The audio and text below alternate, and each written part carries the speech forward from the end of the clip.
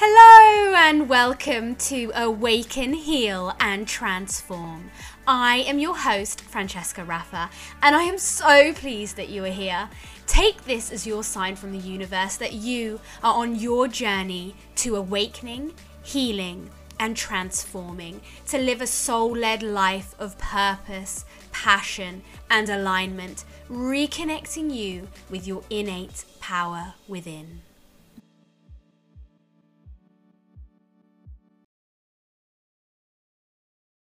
Hello and welcome to another episode of Awaken, Heal and Transform with your host, me, Francesca Raffa. We have been moving through the very trenches, what it feels like, but also a beautiful transition. And always before meeting yourself in that new sense of self, there is this process of what I call like a contraction before the expansion. And it's almost like you can really feel that your expansion is just on the brink, but yet you're in this state of constriction as it's forming.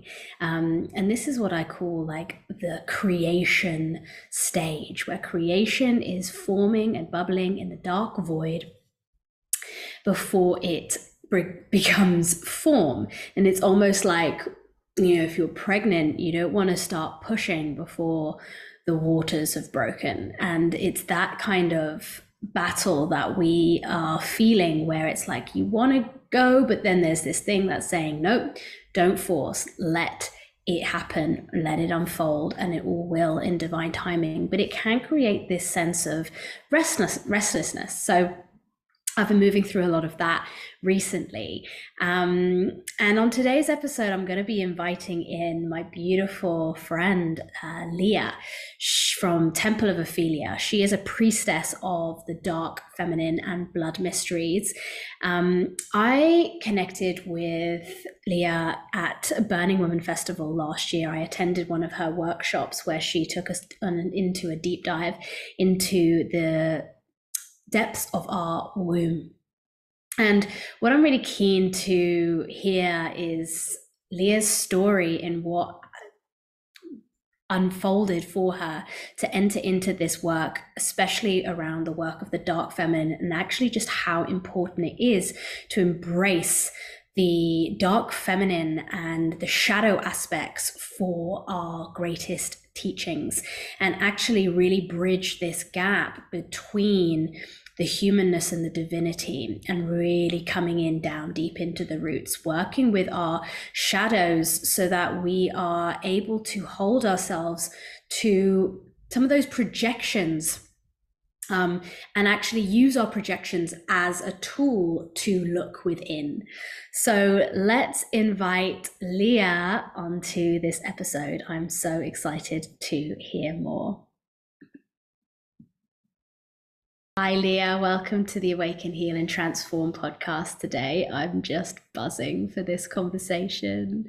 So I was doing a brief intro to who you are, but I will never be able to do that justice as you would. So this conversation is going to take a turn for where it will take us, as I always move through these episodes in absolute flow and trust that whatever is meant to come through always comes through. And it's through our journeys that really inspire and awaken others to, well, I feel them to be an activation actually when we speak our stories and our journeys. So Leah, I'm going to hand this to you and let us know, like, what has got you into and how have you transformed into your priestess of the dark feminine mysteries? Thank you. Yeah, that's it. It does feel like a mouthful when you say priestess of dark feminine and mysteries, right? And that only really landed in its true formative this year. Prior to that, I was just Leah, the healer. And this year has been the greatest chrysalis for me through the work that I've been doing for the past 5 years on myself.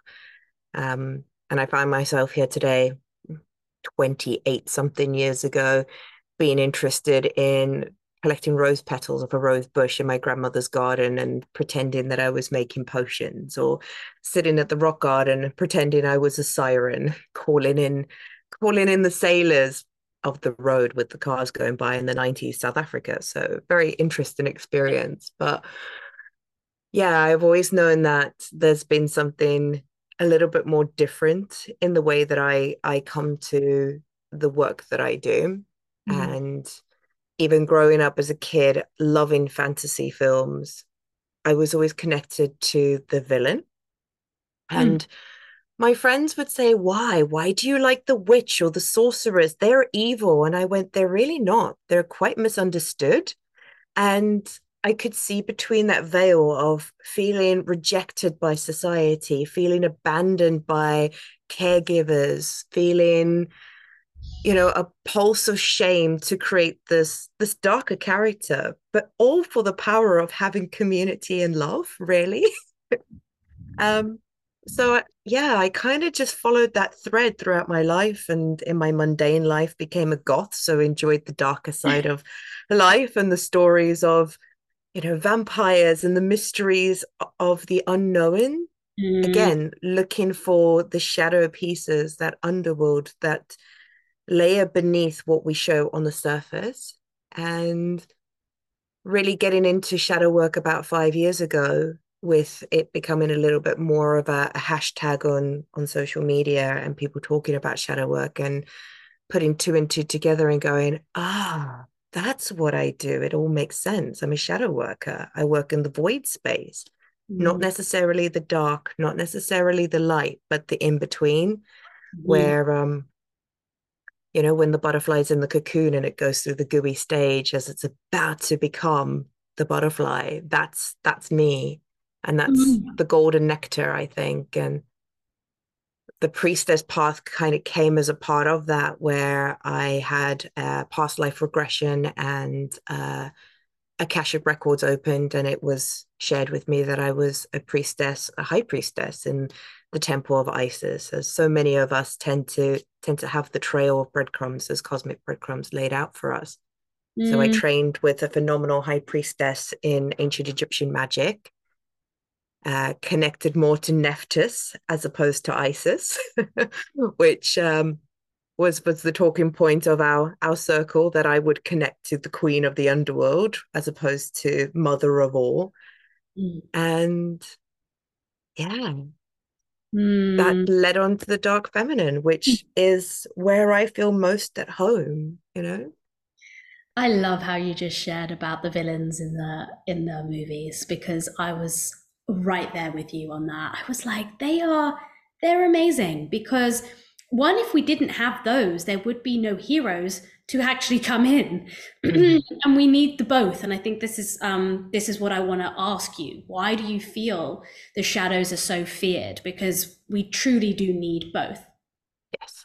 Yeah, I think there is, in language, the words dark, shadow, black, Mm. negative, all these creations of good and bad, good versus evil, all these pieces create this fear. And I think that's very much the way that society wants us to be, in fear of the scary, and to villainize things and to put a negative perspective on them, when in actual fact that's not what it is. In divinity there is no good or evil.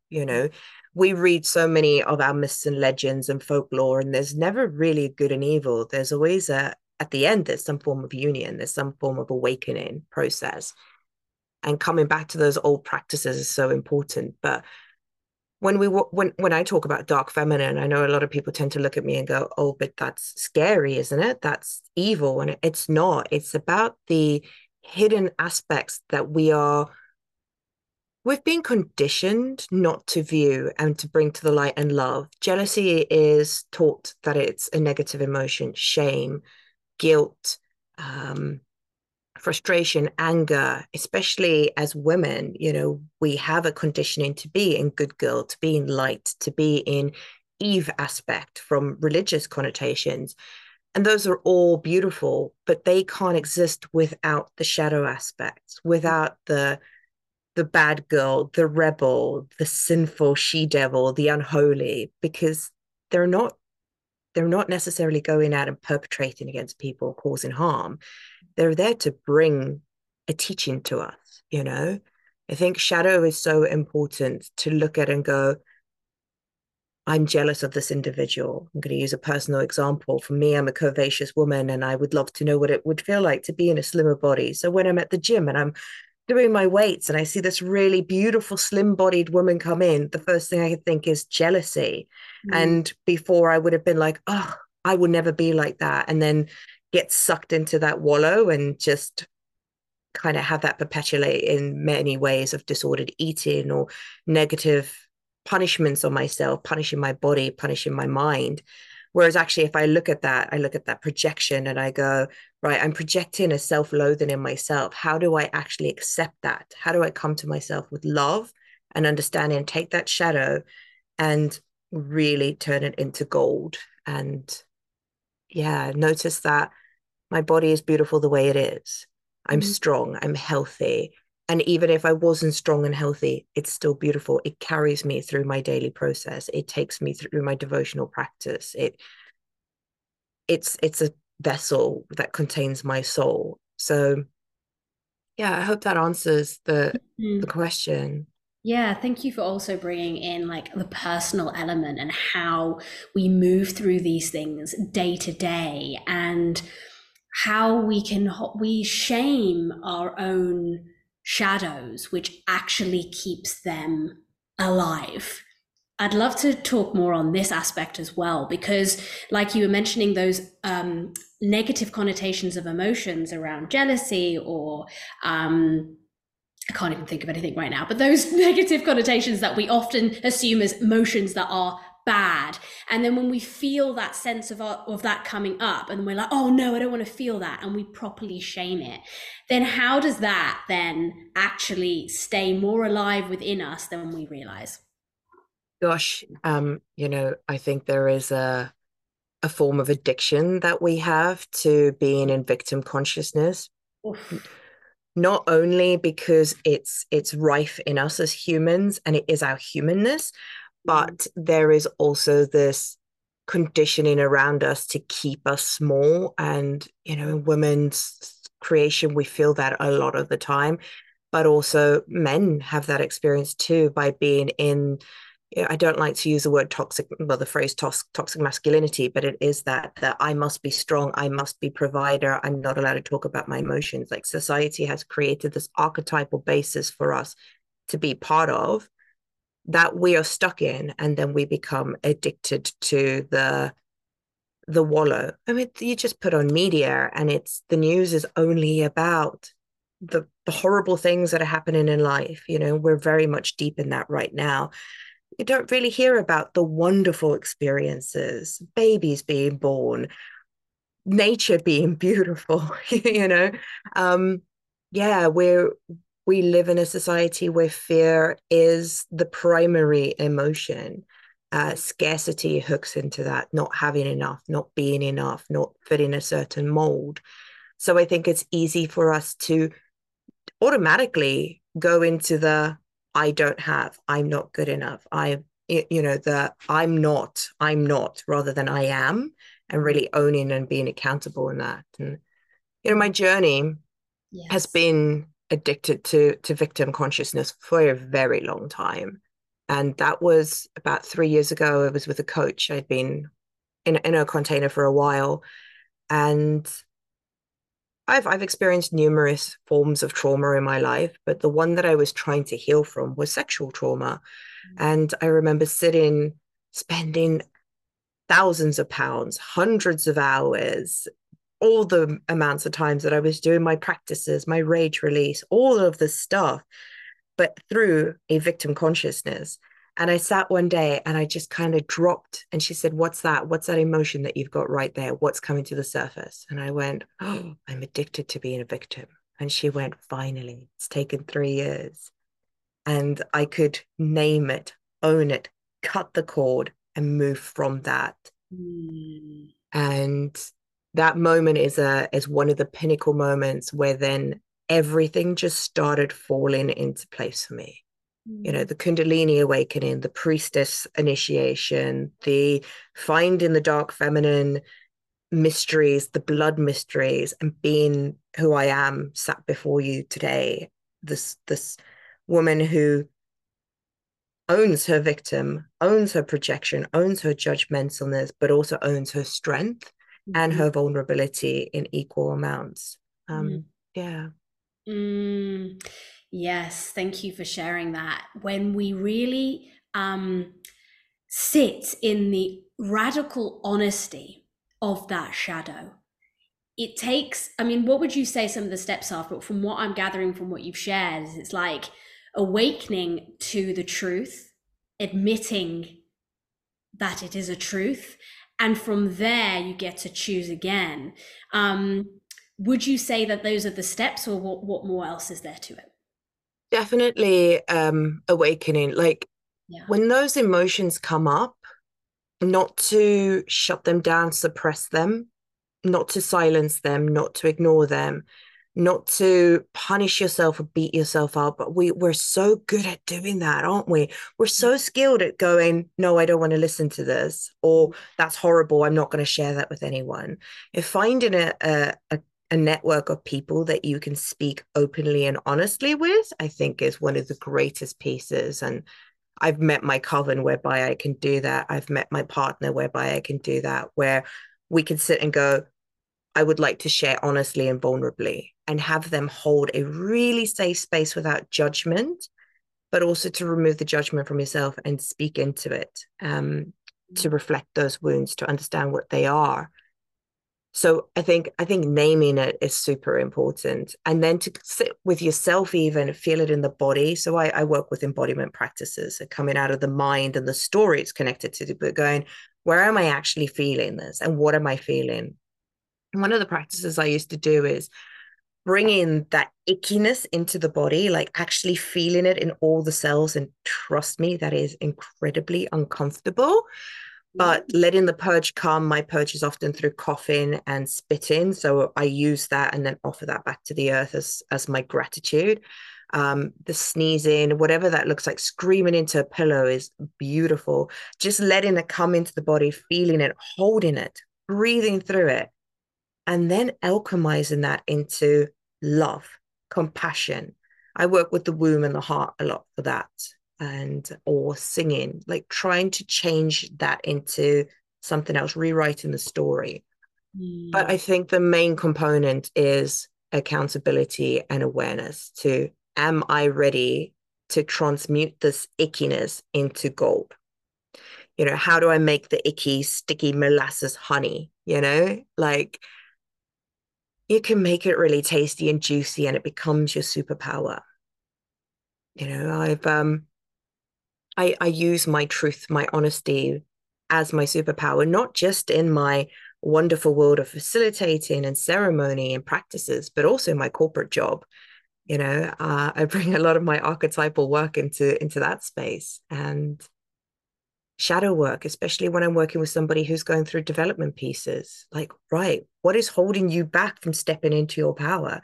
What is holding you back from that promotion? Um, yeah, it's definitely a piece of sitting with the uncomfortable, I think, is the main component, which is Mm. what we are deeply frightened of. Yeah. Yes. Thank you. Yes. And I think there's this element of we're not alone in any of this, isn't there? I think this is what it comes back to. And I loved how you shared finding a community of people, safety network, and actually being held in that, because the shadows get to be transmuted when they are fully witnessed. And that's not only by yourself, but when they're witnessed by another and also held in acceptance, you're almost able to see like, oh, okay, they're not abandoning me, they're not walking out, they're not shaming me, they're not saying, I can't feel this way, but instead they're just looking at me with the loving eyes that, yeah, that's your truth, that's your truth in this moment. Let's be with it, let's feel all of it, because only in the feeling can we. And I wouldn't say, would you say, I guess this is a question, the layers to this work? Because I also want to get into that, because often we'll hear, especially in this space, they'll be like, oh, I thought I healed that, Mm. and it's here again. Oh, yes. I know that storyline. Yeah.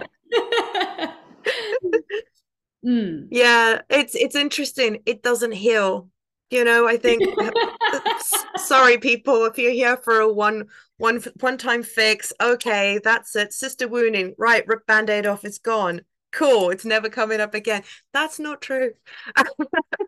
It will keep repeating itself. But what happens in embodiment work in particular is we find the capacity to hold more of it so that we're not triggered and activated as quickly as before. Or we can actually go, right, that's triggered or activated me, whatever language you enjoy using. And we can go, right, what is the work that needs to be done? What tools can I bring from my toolkit to go through this? You might be stood on a very busy train and something activates you in that moment that you're not even aware of, or you might feel a bit of anxiety from feeling closed in. What tools can you bring from your tool case to work through it in that moment for your body to start holding more and then holding more? I think that's one of the layers is we're never going to heal from these pieces, but what we can do is rewrite the way our body reacts to them. Mm. Yeah. Yeah. I love that.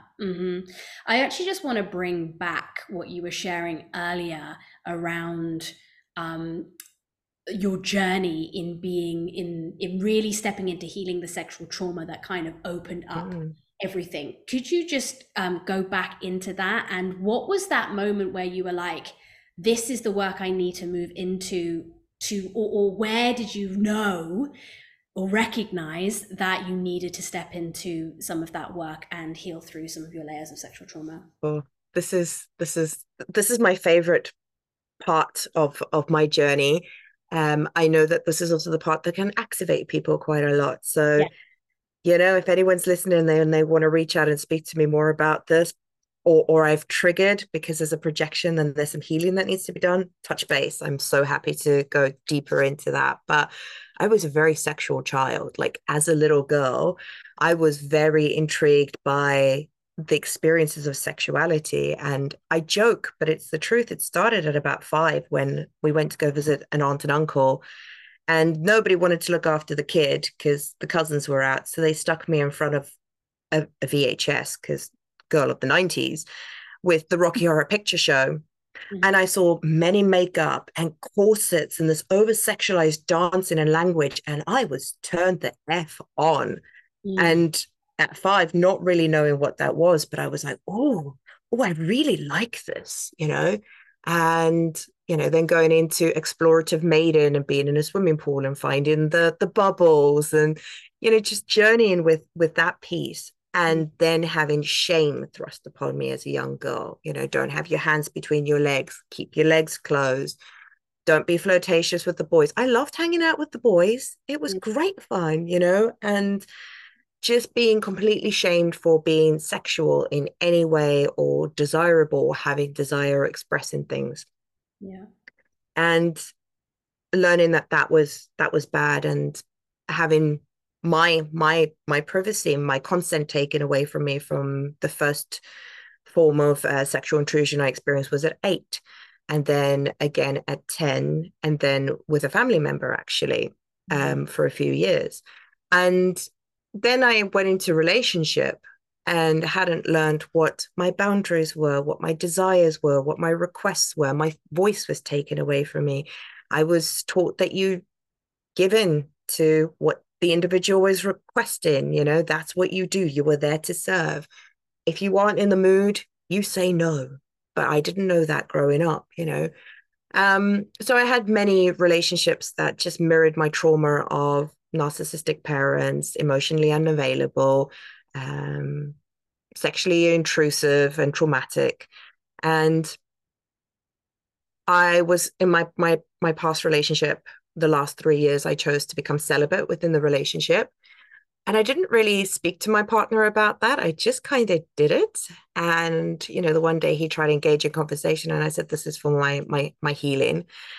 And he was open to that. And I started working with a mentor who was trained in tantric practices. And I just shut down. Anytime there was self-pleasure practice, I must rewind a little bit and add that I actually ran a sex shop for about 3 years and Mhm. wanted to become a sex therapist whilst I was going through all this trauma and not even realizing it. And I started training with this tantric coach. And as soon as the self-pleasure practices came in, yoni dharma, breast massage, I just contracted. It just wasn't anything that I would get involved in. I retracted from those modules. She knew. She didn't come and rescue me. She let me go through my journey. And during my priestess initiation, we were talking about my karmatic path, and my high priestess said, "You will do sexual healing work." Mm. And I laughed at her. I was like, "No, I won't do that." And as soon as she said that, from then onwards, all the dreams of the serpent energy started coming in. And my karmatic path is Chiron is in my 12th house in Taurus. So a lot of sensual energy and a lot of sexual healing. Mm. And as soon as that started happening, I had a womb massage from Melissa Sanger and had my Kundalini awakening. And that was it. This like Lilith seductress just erupted from my body. And all of a sudden, I was like, no, I can be sensual and that be okay because I'm accepting it in me. Mm. So I picked up the crystal wand and the yoni eggs and went back through all the self-pleasure practices, started feeling into that, started doing breast massage to open my heart to myself. And went on that call that day where we were talking about the sexual experiences. And, my teacher said that's when it dropped in. As soon as I relinquished that addiction to the trauma state of sexual intrusion and actually owning it as my power and being a woman in my sensual energy, that wants to work with couples, that wants to bring sensuality back into life. And that's not just through like sexual play and orgasm, very much through like having beautiful fabrics around you that feel good. Mm. At the moment, I'm really enjoying eating figs in the most seductive way I can, and tasting food, tasting life, and letting that vibrate through you and pulse through you, and feeling it in the pussy, feeling it in the womb space, feeling it in the heart, feeling it in the throat, and letting that all come out. Mm. And since doing that, I have cultivated the most incredible relationship with a beautiful man who holds that space for me, who actually celebrates my sensuality. And I get to work with couples now and individuals who want to experience what that feels like. And the dreams of being a sex therapist have come to fruition in their own way Mhm. of Mhm. my experience is now my medicine. Mm. Wow. Thank you so much for sharing. And I definitely can resonate a lot with your story. So I'm sure many of the listeners will be able to as well. When we hold the curiosity, because um, our innate birthright is this sensual being, right? We are and sexuality is our life force energy. So when we are children, we don't understand, we have the innocence and the purity behind what that is, but there's this desire, this like, oh, that feels like I've touched life, when you're experiencing certain things and you're unable to make sense of or make process to. And I'll share a little backstory just to bring into what you were sharing as well, because when we hold ourselves to the first thing you kind of do when you're trying to explore the sexual world is like you go on the internet, right? And back in I don't know your day, but my day, it was like there was nothing that really gave you any there was no sacred sexuality that we hear about today. It was full on just porn. And in Mm. those clips and in that curiosity building, all you see is the woman being the like being penetrated, right? You see the woman giving in to what the man wants, and so this is how we build our idea of, oh, okay, well, that's obviously what my role is in those spaces, and this is deep seeding, and this is what creates a lot of that the unconscious sexual trauma that then later comes out and comes into fruition. So Mm.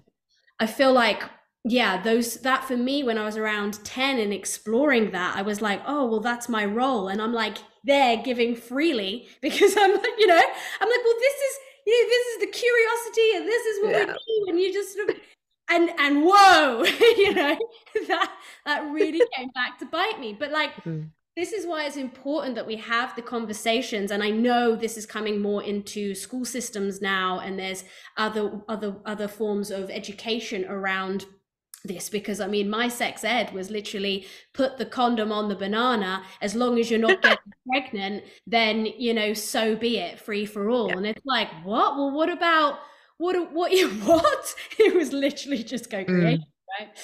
So thank you for bringing that light to the actual importance of sexual trauma, even if you feel you haven't actually experienced a big T, right? Yeah. Yeah. Big T necessarily. Absolutely. Big T being big trauma, and then there's the little trauma for those that aren't aware. But there's no comparison to what these traumas are.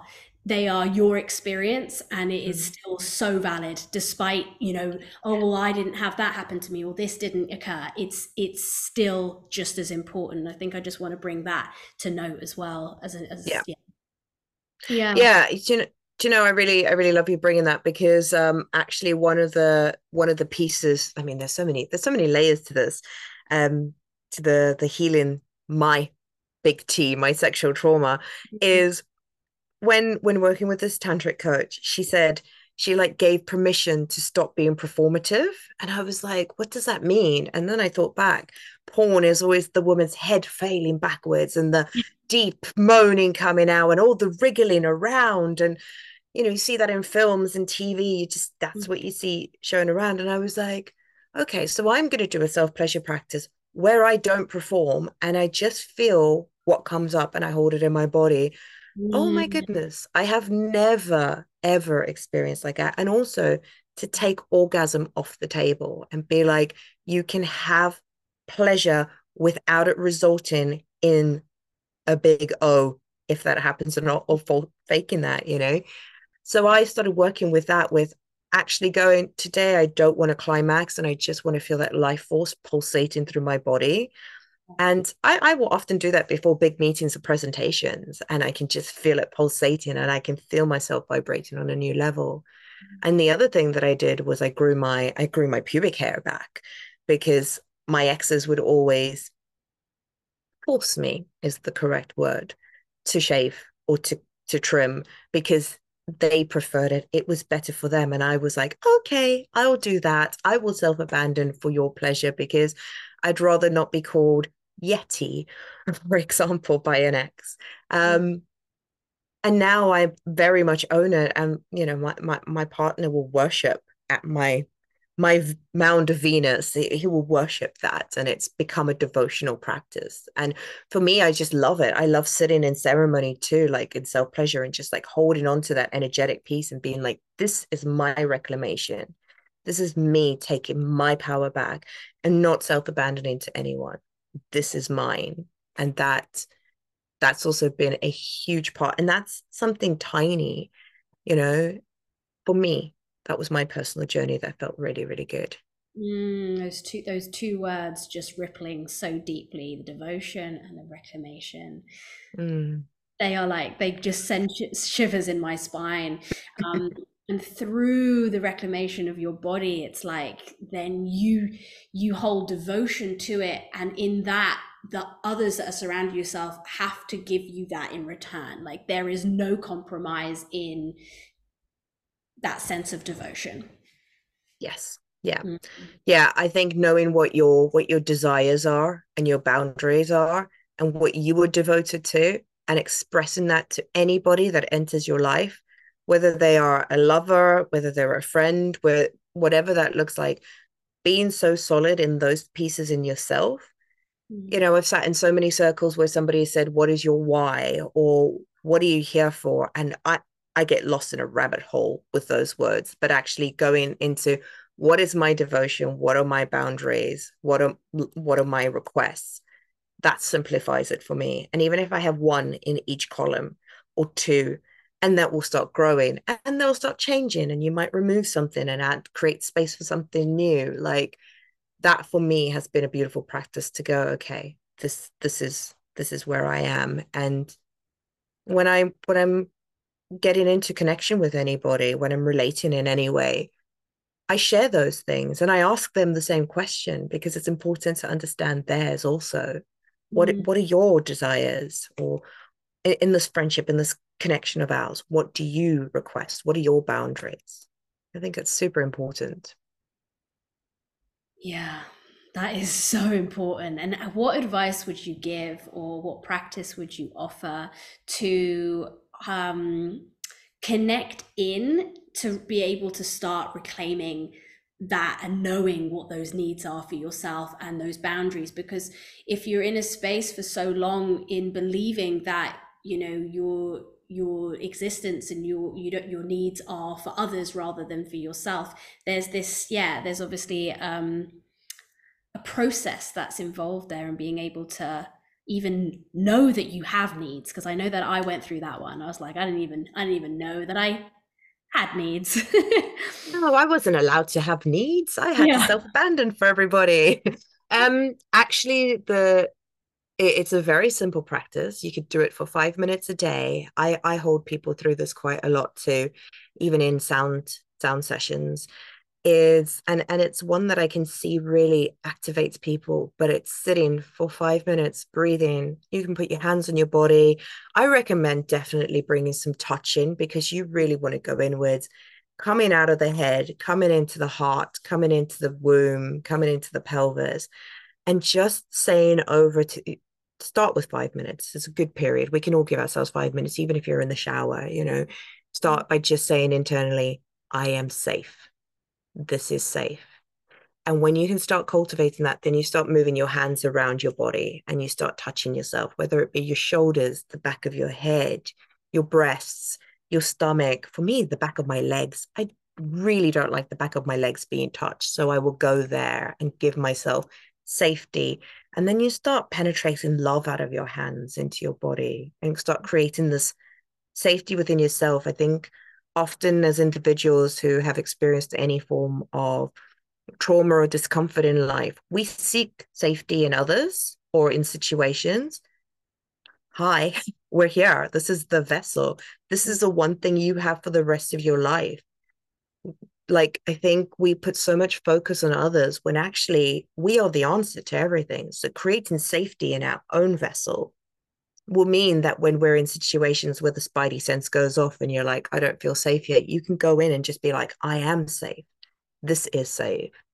That has been a very tiny practice, but with such a ripple effect in my life. It doesn't have to be about the 5 hour workshops or the 20-day retreats, or it can be something as simple as 5 minutes of devotion to yourself, creating safety within. Beautiful. Thank you. And I think, yeah, just the last note there around devotion to self. If you can commit and devote to yourself, then you can also be able to communicate that, because you've done it for yourself. You've held yourself to your own boundary. And I think when we hear like creating boundaries with others, first, those boundaries must be set within yourself, right?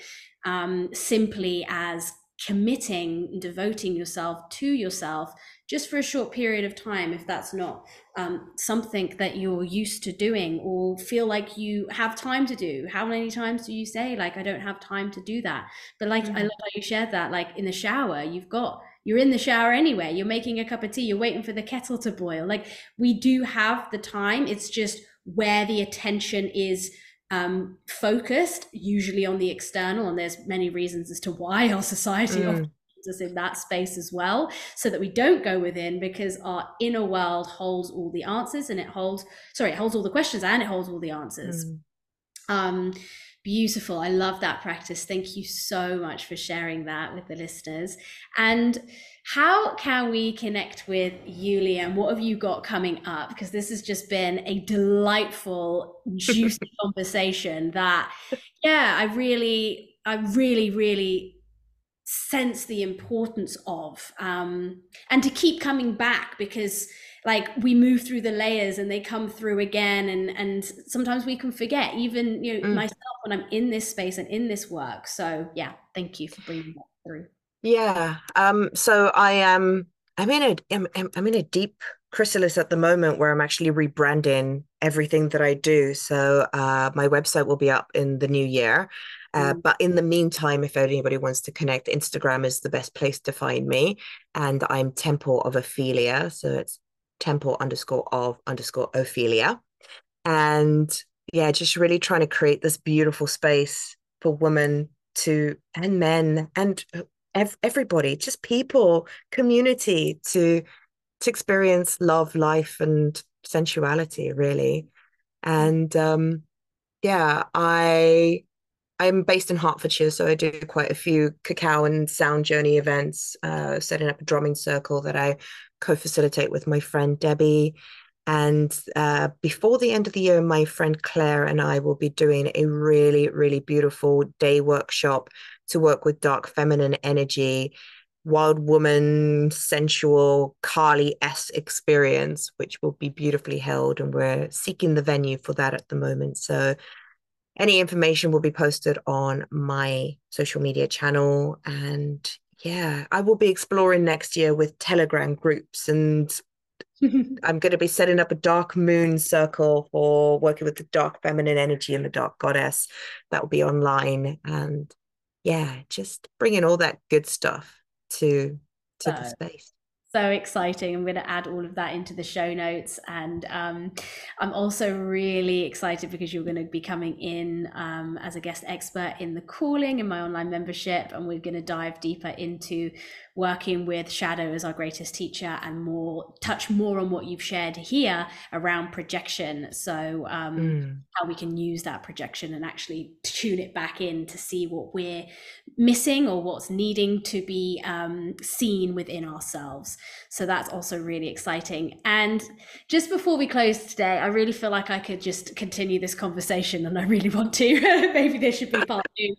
But what would you like to leave the listeners with? Is there any words of wisdom or a motto or something that really inspired you in your life that you would like to share? That's a big question, isn't it? The one thing that's coming through for me right now is be your own teacher. Mm. You know, as an Aquarian, I like to collect all the accolades and the certificates and actually going within and listening to what my heart is telling me and what's working through me has been vastly more important than seeking elsewhere. I think pausing, taking a moment to sit and really feel into what's coming up and paying attention to those whispers in the back of your mind will lead you places that no one else can lead you. And yeah, I think that's really important. My motto is always be the person your dog thinks you are. And um, I recently, my dog recently passed away 8 weeks ago and was my best friend. But he taught me how to love and open my heart. And he taught me that I have a nurturing side. He taught me that I can be fierce and fun at the same time. So I actually really live by the words, be the person your dog thinks you are, because he thought I was bloody brilliant, and I am. Oh my gosh, I absolutely love that. I'm going to take that. And just also on a final note, just to add that through your shadows and through you entering into your darkest places, you found your medicine. So Mm. that's another thing that really comes through diving deep into the shadows, which is where our gifts are. So be your greatest teacher, be your own teacher. I couldn't agree more with that, with those wise words. Thank you so much, Leah. This has been an absolute delight, and thank you for sharing your journey so vulnerably as well. Thank you for having me. It's been a true honor to sit with you today.